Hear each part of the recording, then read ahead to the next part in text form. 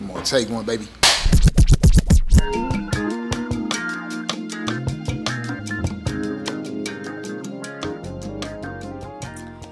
We are back, Take One podcast from the Downtown Church office in downtown Memphis. And we have with us today Adriana Steele, Artez Henderson, and Sir Gregory Thornton, and a special guest who has many years of experience in the topic that we're going to be addressing over the next couple of sessions, which is grief. And our special guest is Jackie Gatliff. And welcome, Jackie. It's good to have you with us this morning. Thank you, Richard. Good to be here. Yeah. And I think the reason that we have chosen this topic of grief is because it's relevant to where we all are. And I think it's also a topic that has been neglected by the church. I think it's been over-spiritualized, that, because of the overwhelming hope that we have in Christ and the power of Christ, that we as believers should not be deep in grief and lament, which is utterly contrary to the Scriptures, which we're going to talk about.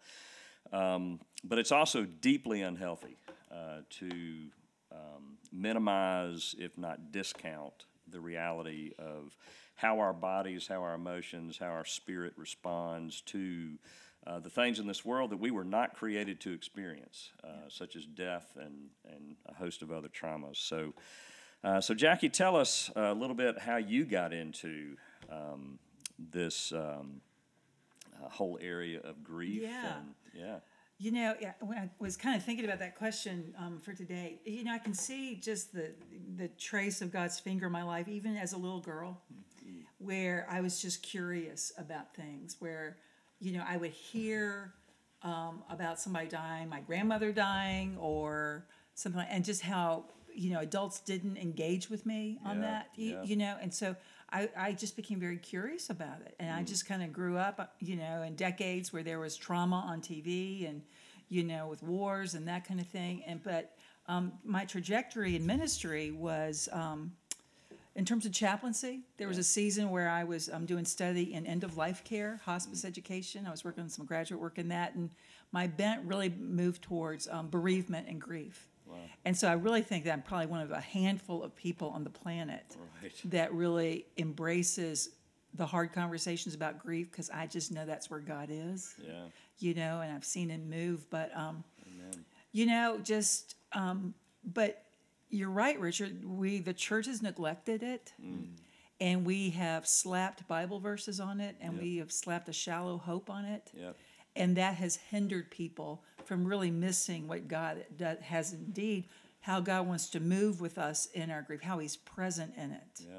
And so that's just kind of the trajectory I've been on. I did when I was telling you, when I did my Doctor of Ministry work, it was my opportunity to kind of put all these pieces together. And so it was, my thesis was on the soul work of grief, and just really looking at suffering and where God is in it, and just how we're transformed in it. Yeah. And so that's where the hope is that, where is Jesus in the midst of all that? And so that's that's the exciting part of where you're partnering, being present with the Holy Spirit, seeing what can happen for someone in the midst of complete heartache and grief. Yeah, that's so good. And, I think about the gospel, and just the whole nature of the gospel is God meets us in our weakness. It's His power that's made perfect in our weakness. His power is not made perfect through our power. And just the reality of the Holy Spirit, who is the Paraclete, the one who hears the cry of His children.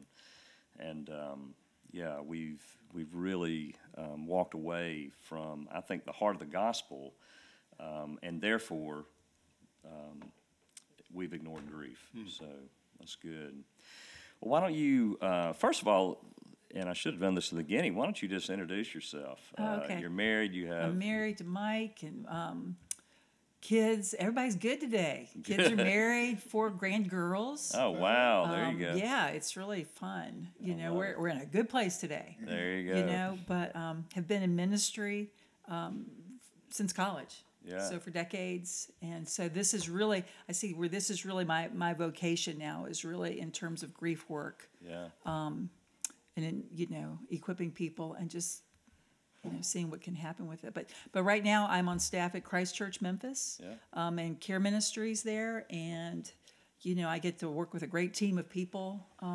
But again, you're working with people who haven't understood grief. Right. I mean, I don't know about you, Richard, but when we were in seminary, how much in your pastoral care class did they talk about grief? Zero. It was Zero. a 30-minute part of a 1-hour lecture for me on end of life. And how much work do we do with people in those situations? And, so again, I even think that we have not been equipped, as ministry leaders to be able to guide people in it. And so in many ways, we've stumbled into it from our own personal experience. Right. As I was sharing with you recently, there was a season in my life I was working in hospice. We were living outside Detroit, and I was working in hospice, and I was the director of grief services for Arbor Hospice, based in Ann Arbor, but we had 3 locations around the city. And, it was just an energizing time of just being able to kind of move in there and just kind of see what can happen. I had a great boss, best boss I've ever had. I was creating grief camps. I was doing this. I was doing that, workshops. I was equipping pastors also in end of life. And then I had a 27-month season in the midst of those days where my soul friend, Gretchen, coming up on 20 years next week, where Gretchen died after 3.5 years of cancer. Wow. She and her husband, missionaries in Turkey. She left 4 little boys. But I was very much part of that whole experience with her. Yeah. And then I was she died in October. I was getting my feet under me. And in December, the day after Christmas, my father had some kind of respiratory event, ended up on a respirator, and was as alert as we are right now. So he knew what was happening to himself, and he chose to be taken off that respirator. And so then I was present with him, 24 hours later when he just died an amazingly beautiful death, which does not really happen with respiratory situations. So went through that, and then almost 2 years to the day my mother died of a quick cancer. Wow. And so, you're just kind of spinning in all those kinds of things. And you're like, okay. And that's when I stepped out.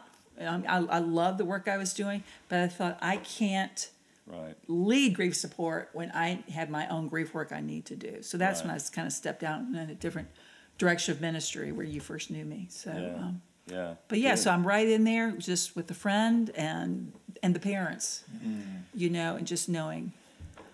I know what that feels like. Yeah. Well, that's a great point, and I think a good segue. In our next session, we as a staff are going to talk about our own grief and our own trauma in life, and kind of get a little bit deeper into this practically. But for right now, why don't you just talk a bit about, how would you define grief? What is the impact of grief on us as human beings? And maybe a little bit of what does a path of healing look like? Sure. I did want to say this at the beginning. I think that one of the problems when we're dealing with grief right now is that we take our cues from the culture.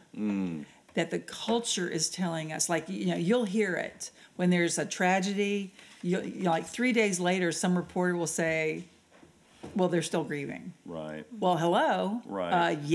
It is going to be a very long time that they are, in fact, grieving. Yep. But grief is the response that we have to really any kind of loss. What we're talking about today is really death. But we often think of it in terms of emotions. But no, grief grabs all of us. It's very holistic and complete. Right. It hits us physically. A lot of people don't know that. Physically, intellectually, socially, grief affects us. Of course, emotionally, and then, spiritually. Whether you're a believer or not, it's affecting you spiritually because you're being challenged just in what you knew to be true.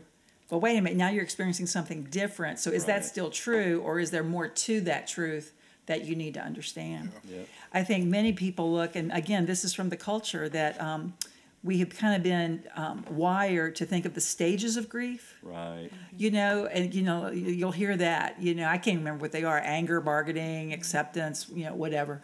But really, clinical study, shows that it's not stages. Right. Now, in some ways, it's very convenient because we can just say, okay, I was driving on 240 and I was in the middle of road rage, and where's that coming from? Oh, I had my angry day. Right. Well, then 3 weeks later, you're in the same place. I'm like, wait a minute, I've already had the angry day. Where's that coming from? Right. You know, Yeah. and but so grief is not linear, and so the way I've really come to look at grief, yes, it's gonna be a little bit of a play on words, but I think it captures it more. I talk about the experience of grief rather than the stages of grief, and I think just the word experience kind of makes it more alive. It grabs all those things about us, not just intellectually working through it. And so the experience of grief, you know, we're talking about the first thing. We're talking about the first experience is simply acknowledging the loss, you know, and what all those things that come with it. And that is just where we're just saying, oh my goodness, this happened. And you probably, I know all of you have experienced this, that you just move into shock. And I think the more I talk with people, the more I'm convinced that shock is God's great gift to us, because it's like all of a sudden we're kind of like in a cocoon, Right. and we're sort of functioning, you know, like you'll see it like at a funeral when Right. someone stands up there. I'm like, I did this at Gretchen's funeral. Man, one of the best things I've ever done was her eulogy. Yeah. But what did people think? Oh, Jackie's doing fine. Right. You know, and you've heard that all the time. Oh, well, the daughter's fine. The husband spoke. He's fine. No. They're really still in shock. Right. And so you're kind of able to pull it together then. But along with acknowledging the loss, you have these different experiences. You have the anxiety, confusion, you know, panic. You know, oh no, what's next? You know, I think grief depression is different than our other kind of depression that we're more familiar with, where when I think about depression, and I try not to be too gender specific on it, but women tend to experience real depression and grief, and it really is almost where they're pressed down. Okay. They're depressed. Yeah. Where, you know, just internally, they're just not walking tall. You know, there's Right. just a heaviness there. Right. You know, men tend to experience anger and guilt. You know, why didn't I get my mama to the doctor sooner? You know, why Yeah. didn't I do this? You know, just all those kinds of, and women do it too, but you know what I'm saying in that, but just that guilt, you know, surely there was something, if I had known, I could have done differently, and I didn't, and therefore they died. That's it. You know, those kinds of things. Yeah. You know, lowered self-esteem, where people are, you know, and I kind of think of that in terms of identity.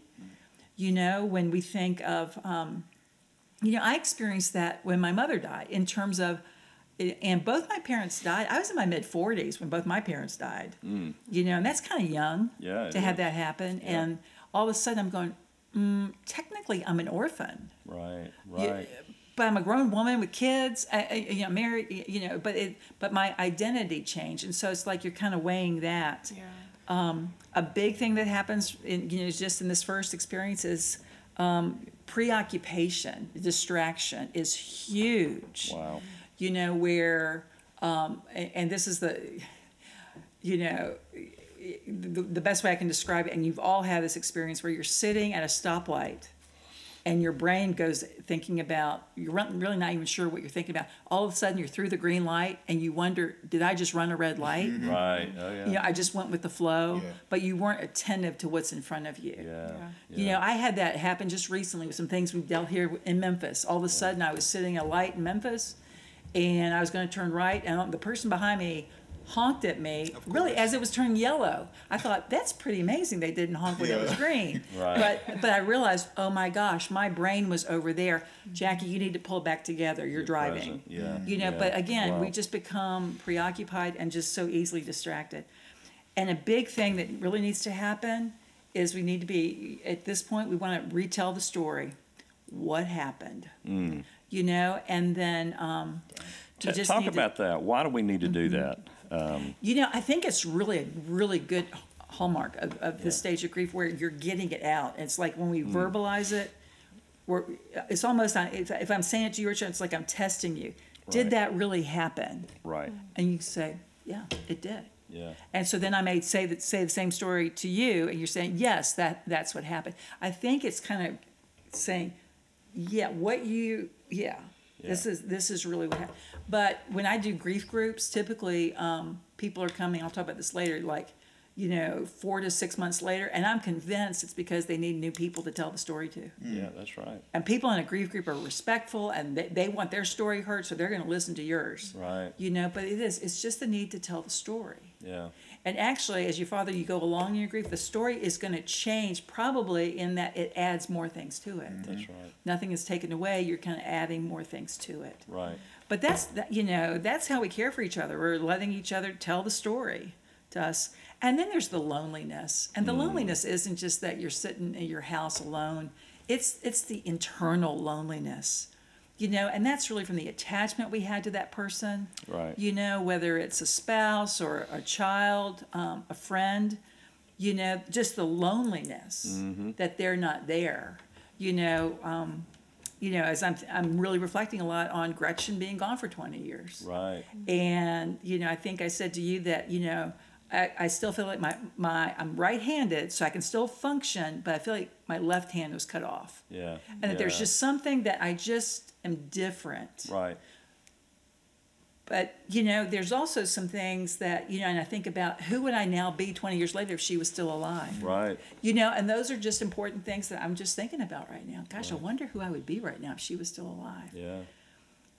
But that first part just, and then of course the sadness, acknowledging the loss. Yeah. I always ask people, I say, how long do you think that lasts? And it can be 90 days to a year. Yeah. Where you're just saying, oh my gosh, this happened. Right. But what does our culture say? Like how much, and people in the workplace, they might get 3 days bereavement. That's right. We got to get back to it. That's it. You That's need to it. understand That's when people that you're working with, hey, they're 3 weeks into this. Right. They're just still acknowledging the loss. The next thing that happens, we're acknowledging the loss. And then the next thing, and this is always hard for me to tell people, is that it can even get worse where you're experiencing the pain. And that's about 4 months into it, where in many ways, and I really think this is because all the support and that kind of thing, everybody's gone back. I mean, how many times have you heard, well, everybody's life has gone on, and here I am. Yeah. And so in some ways, you're able to experience the pain. One place where that was really clear to me, and this was, a while back, but a friend of mine, her son was killed riding his bike in a mall parking lot, and it was just an accident. Nobody did anything. I mean, do you know what I mean? It was Right, just, right. he was a 13-year-old kid, and he died of a head injury. Well, 4 months later, I'm visiting her, and it's that point, there were a couple of things that she could remember. She could remember what she made for dinner the night before. And just that, and it happened to be his favorite meal. Wow. Like all of a sudden she's remembering, I don't know what I cooked 2 days ago. I know. That kind of thing. But she also was able to talk in more details about the experience in the hospital. Yeah. And it was so hard to hear it. But she needed to tell it. Right. But it's just experiencing the pain. And just along with that, it's just more intense feelings of helplessness, frustration, feeling like you're in limbo. Oh no. But, I remember I will tell people at the beginning, I just want to tell you that, in a few months, you may feel a little worse. Yeah. And they're like, that's not possible. Yeah. I can't feel any worse than I do today. Okay, I'm just. Right. That's And then right. they'll come back and they'll say, thank you for telling me. Yeah. You're not going crazy. You're That's just right. experiencing just the hardness now. What about this Yeah. whole, like, something I experience is, and we'll talk more in the next session about, I lost my mother, then my stepdad, then my really good friend. Within a 3-month period, all that happened. And it's hard, it's even hard to explain, but to think that those people are not here anymore is something that just continues to, I don't even know how to articulate it, but it's like that, it's just hard to really come to terms with, that I can't call my friend, that he's not here. And I literally find myself still, I need to call my mother, just a split second. Oh, yeah. So I asked my counselor recently, does that ever end? Do you ever really, I'm sure it's mind-body experience of, the fact that we weren't made to have someone close to us and then that person be non-existent. Yeah. Yeah. So where do you go with that feeling? I mean, Right. when you're sitting there, Wednesday night was always the night that my mom and I talked on the phone. Wow. I remember that first Wednesday night when she was gone. I'm like, what? Do I call anybody? Right. Right. Wait a minute. But Richard, this is where we get to explore and go deeper with where Jesus is going to be with us in the midst of that. Yeah. And that's where we begin to pour out our sorrow, our grief, our Yeah. lamenting. Wait a minute. Okay, I would talk to my mom. She's not there now. Who am I going to talk to? Right. It would be real easy to fill that space. Right. Okay, who else can I call on Wednesday night? Right. But no, how can you use that in a way that is going to lean into the grief and acknowledging it? Most people just they say they kind of don't go anywhere with it. Right. Right. But I think what we know is that that Jesus is right there in it Yeah. with us, and that's what we get to explore as to what that phrase even means. That's right. What does it even mean? Well, you haven't had a reason to think about that until you needed to. Yeah, I think it's so good. I mean, we are to incarnate Jesus to one another, and the people closest to us in the circle are the ones that do it the best, and that's the reason they can hurt us the most. That's a whole nother podcast. But I think that is so good and that is where I go at times. Is Jesus is present, and that's what I long for. That's what I need, and so the reality of His presence has become more palpable in those split second. They're not here anymore, and not in a trite, thin way, but in a more weighty way. I think, Yeah. and that's a gift. I mean, it really is. A gift that you wouldn't plan, but a gift that you can certainly benefit from and enjoy. Yeah. Yeah, we all, as believers, we all want to have that experience of Jesus. Yeah, that's right. And the hard reality Oh, man. is that the only way you're going to get it You're preaching now. is when you are going through that, and when you are That's it. willing to just lean into it. Say, I don't know. I think so much of the way we engage with grief, we're just saying, "Here I am. That's right. I don't know where to go with this, but here I am." And then we don't have to make it happen. I mean, That's right. Jesus, okay, that's why I'm here. Well, isn't that where? I mean, that's the healthiest place to be. Here I am. Here I am. That's good. Yeah. I think the loneliness piece you talked about, what I experienced personally, and we'll get to that later, but just close friends, even in the past recent years, it's like you said, when the dust settled, the food stopped coming. The text messages, you need anything, let me know. Right. And so sometimes, I don't like broadcast this, but I will put reminders in my phone with certain friends and certain family members when they loved ones passed away, because I know I need to check in on them. And what I've also learned that it's a misconception that you shouldn't bring up the loss of their mom, because it's like it's going to re-agitate or reactivate the pain. But from what I learned, it's actually the opposite. It's like they like when you bring it up, because it shows, oh, you still care, and it's not like that grief has went away. So I like when you said the loneliness piece. I think it's connected to that. It's like, okay, does anybody care about my mama loss or my dad or my my sister? But it's when you ask about it a year later. Yeah. How are you doing with that? Yep. And it's completely out of the blue. That's good. I love what you're saying in that, because there's this major disconnect that we do, and you said it, but where we want to care for people. I mean, that's a whole nother podcast where we could just say how to care and how not to care. What to say, not to say, where we can just say we want to care for them, but we don't want to upset them, so we're not going to say the name. And the person's sitting there saying, I just want to hear their name. And if they cry, okay. Right. Okay. But no, they're going to feel that response that you remembered. But we do it all the time. It's like, well, we don't want to upset anybody. Well, why not? I mean, or you're not setting out to upset them. You're aiming to care for them. Right. And that name is right there for them, right there. And, to have that, someone say it and recognize it, is huge. That's Yeah. good. That's good. Well, go into that. We don't have to wait for another podcast. I mean, what should we say to somebody in grief? It's always up for debate. I mean, and you'll see on Facebook, oh my gosh, Facebook drives me nuts when I see people responding to somebody in death in the man. family. Oh, when they say, I'm so sorry for your loss. It's just so shallow. Right. It's so shallow. I'm so sorry for your loss. It's like it is a distant thing that you're saying. It's like it's your safety thing. When I write notes to people at Christ Church, when I'm writing a note and then I'm sending them something, I'm always naming the person. Dear so-and-so, I want you to know you are being prayed for as you are grieving the death of your husband, John. You're saying the name. Yeah.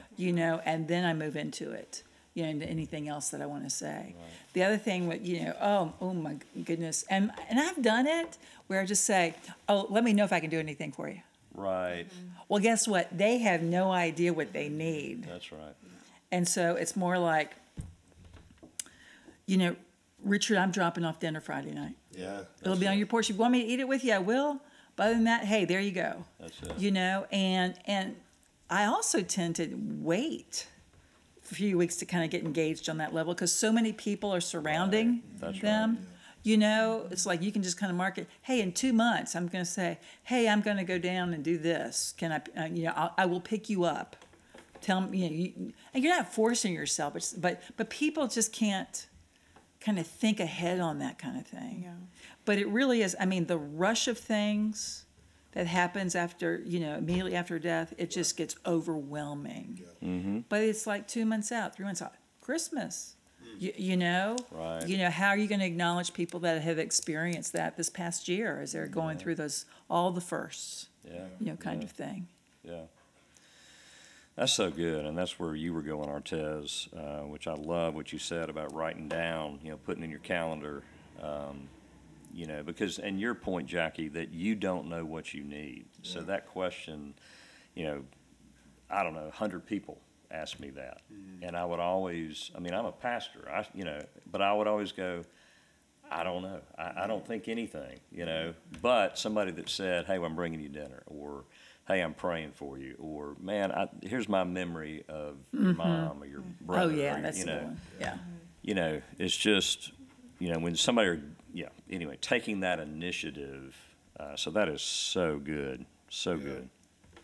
I was going to add to that too, just when you're like in that stage, grieving and shock, it's like you don't know what you need. You don't even know how much pain you're really in or you're about to be in, as you said. So even some people, I could probably just speak for myself. My natural tendency is I don't need nothing. I'm good. That's right. And it's like I'm not good, but that's my natural thing to say. I'm good. Thank you for even wanting to support me. But it's like taking that initiative to take that next step to offer, to show up. And I think it's amazing to hear if I have experienced the loss and to hear your story of how my dad made an impact in your life. Right. Like those are memories that I long for and will treasure. So it is good to talk about our losses with each other. Yeah. That's good. The thought about so I lost my sister. I was 20 years old. I was a Christian for 2 years. I was involved with a ministry in my college, and I was down in Orlando. And when you were talking about,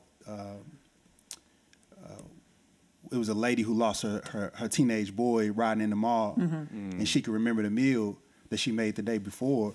I can remember the exact phone I had. I can remember what songs I was listening to around that time. I was on the top bunk. I can trace back. If I was to write a book, Yeah. like it could be in very detail. I remember the first person I talked to, the first and last person I talked to that night was a good friend of Sir Gregory of mine, Tony Dimmitt. And the only words, I went down to the hallway. I left my room after I got the news from my mama that she said Keisha was gone. And we were a year and a half apart. And I went down the hallway and I went to his room and I just beating on the door. And he came to the door, and the only words I said that night for hours, I said, "My sister is gone." And so he put some clothes on and we walked outside to the parking lot, and I'm looking up at the sky just in shock. He prayed for me, but he had his arm around me. We just sat on the curb in the parking lot for at least 2 hours until I guess I was tired and I had to go back in and fall asleep. So anyway, it's so, and we can all go around and identify what was going on. And then the dreams, you know, that reality is like, I'm seeing my sister in my dreams. And I used to get excited. And then it hit me after a while, this is not real, and I gotta say bye to you, and I gotta wake up, and then it's like that grief sets in even more. I'm like, man, my sister's really not here. And several years go by, I'll be 34 in a couple weeks, and it's so many things that has happened since she passed away 14 years ago. You talking about, she never met my wife. She never met her nephews and her niece. She wasn't in my wedding. It's so many different transitions. And I wonder, I'm like, what would life be like if she was still here and I was going through these different transitions? And so, to your point, it's so deeply rooted. And she was literally my best friend. Like, we went through so many life transitions together. And so, to this day, like, I still wrestle with how different life would be, and I look at death differently too. I make certain decisions in light of, man, death is inevitable. And so, anyway, I know I'm jumping ahead. We was gonna share personal stuff, but what you was walking us through so far, I'm like, yes, and yes. Yeah, I think that's a good segue, maybe a good ending point for this week. And the reason we're about to continue the vulnerability, not get vulnerable, is because we really want to convey to the church body and beyond the reality that, you know, this is not, grief hits us all, which Jackie's already told us, and yet it is something that very few of us know how to deal with, and we need to get better at it.